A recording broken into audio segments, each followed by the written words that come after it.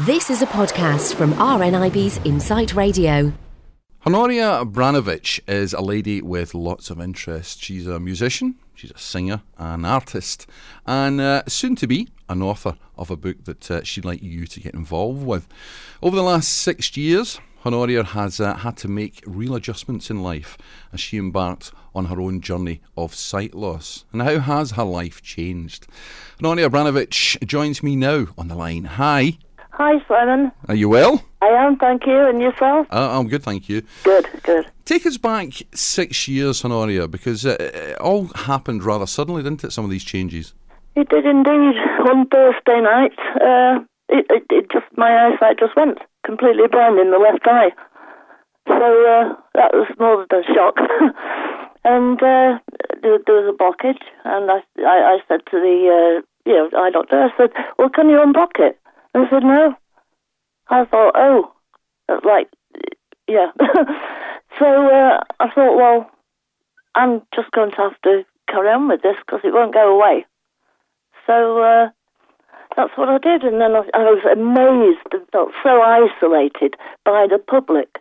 Yeah, I was going to ask you about that actually, because I mean, obviously that was a sudden thing. I mean, did you have any warning that this was going to happen? No, none at all. No. So that's a shock in itself. Oh yeah. And then, has your other eye been affected? Well, I lost the central line of vision in my right eye about 15 years ago, again for no reason. And so I've not been too lucky. And you mentioned there that you were isolated. Had you ever thought about the possibility of losing your sight, in the years running up to this? No. Well, I think it's everyone's biggest fear. But there's no history in our family of anything. So it was a shock, a big shock. So in what way did things change for you then? Well, how did they change? Well, this isolation. I've been in business in the valley for 40 years, and I know a lot of people, and this is only a small town, and I know nearly everybody. And people don't speak to me because they don't know what to say. And it's like, well, you don't look blind.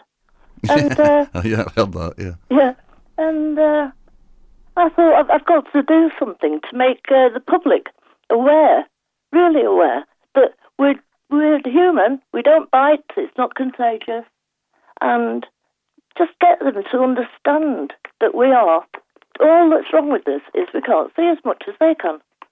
Because I suppose at that time you're dealing with adjusting to mobility issues, I would imagine. A lack of confidence perhaps in going out and about. Oh yeah, my confidence went.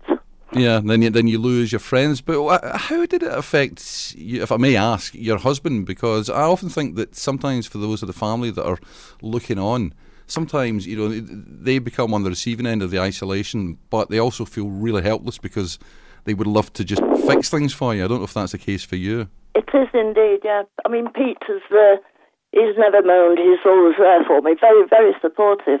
But in that regard, it's me because we've both been married before, and we got married 4 months before I lost the sight. And I thought, well, poor Pete, because suddenly I'm a blind wife. Yeah, would you worry that you'd become like a burden? Is that what you felt? Yeah, absolutely. And I still, deep down, I still feel not sorry for him, but I just feel for him. And I think I know. You kind of feel in some ways that you've let him down. Yeah, that's exactly right. And I bet Pete doesn't make you feel that way at all. Oh no, he's lovely. Yeah. So what support then would you have liked to have had at that time? Well, I had some support from a couple of societies. I actually had emotional support from RNIB, which was absolutely amazing.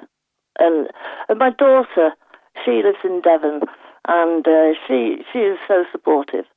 And in fact, she came up the next day after I'd lost the sight.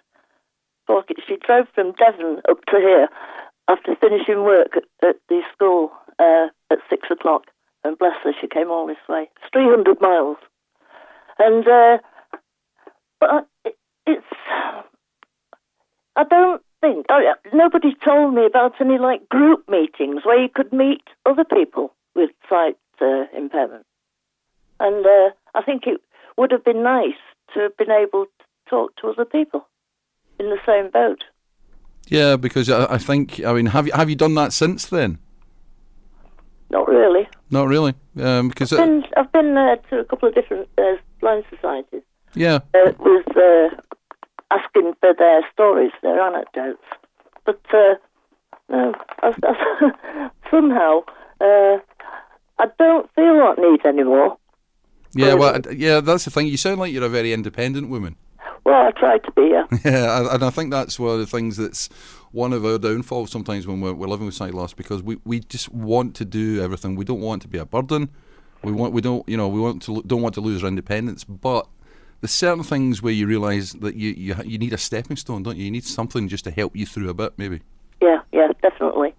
Yeah, but but with regard to the book, to asking people for their anecdotes, etc., I've had a really good response, and I've got calls from people all over the country, not all giving me a little story, but others saying, "What a good idea! Go for it, and good luck." Yeah, well, tell us about the book then, just because you're doing this to raise funds for blind charities, aren't you? Oh yeah. It takes a light-hearted look at blindness, and it's going to be called "Who Left That Table There?" In fact, it's funny because this morning I tripped over a footstool, and I thought to myself, "Who left that there?" I know, and it's something that you know is there probably as well, isn't it? Yeah. Yeah. Oh yeah. Yeah. You do have to develop a kind of thick skin sometimes, don't you? Literally, for the bruising, but you have to kind of. I mean, I personally, I get quite frustrated at some of the daft things I do that are related to my eyesight. But at the end of the day, it goes with the territory. Yeah, but so I want people's stories. Funny, bad, sad, silly, it doesn't matter. And people who might be carers for people with sight impairment, because it will make entertaining reading, and it will put the stories from blind people. Whoever's reading it will realise that, yeah, we are human. We've got a sense of humour. We do stupid things. And so it's got to be a good read and public awareness. That's the aim of it. And also the money for the charities. And do you think that if you get some of the stories in of people talking a little bit about perhaps the negative side of blindness and that, do you think that would be included in the book? Because people would relate to that, wouldn't they? Yeah, I mean, it's still... I don't really think that I would... that people would give me negative things. I don't know. Be interesting to see what you do get, though, response-wise, isn't it? Yeah. But I'm very, very pleased with the response. And what you're going to do is you're going to give these funds that you make, because I know you've made a CD as well, haven't you? I have indeed, yeah. I'll send you a copy. Oh, thank you very much, yeah. And that's and is that again for a fundraiser as well? It is, yeah. It's a mixture of songs. It's got the Fields of Athenry, it's got the Streets of London, Will You Still Love Me Tomorrow. Those, assorted sort of songs. Right, well, I'm going to give out your details in a second. If you would just like to ask everybody, just tell us what it is you would like us to do for the book. Well, I would love for people, your listeners, to get in touch and tell me your story. Just silly things that happen. You know, I mean, I get in the wrong car and do stupid things. And I want to hear from you so I can put it in the book. So the more we get, the better the book, and the more money we'll make. Do you know, it's just you mentioning that, Honoria. I did that. I stopped in a taxi to use a bank, and I didn't realise that the taxi had moved up. And I went back to where the car was, and it was the same colour. And I jumped in, and it wasn't a taxi, and the woman looked terrified. So did I, actually. I was like, I'm not supposed to be here, am I? And so that kind of story as well, the things that you do. Well, the funny thing, we were in Tesco's a couple of weeks ago, and Pete he's got the trolley, and I must have dawdled a bit behind. Anyway, I went, so I got my symbolic cane, and I whacked him on the bum with it. And it wasn't Pete. Oh, his guy turned round and went, oh. It was okay. You did have a laugh, but yeah. Okay, right. Well, we get the gist of that. If you would like to contribute to the book or get in touch with Honoria, the email address is anniebags1@msn.com, which is ANNI bags, all one word, number 1 at msn.com, I beg your pardon. And also the phone number is 01706 878 and 052. And if you need them repeated or you want them again, just get in touch with me here at Insight Radio. We wish you the best of luck with the book, and I hope it's a fun project for you. Honoria Branabich, it's been a pleasure to chat with you here on Insight Radio. Thank you for inviting me, Simon, and all the best to all your listeners. Bye-bye. Thanks for listening to this podcast from RNIB's Insight Radio. For more podcasts, check out insightradio.co.uk.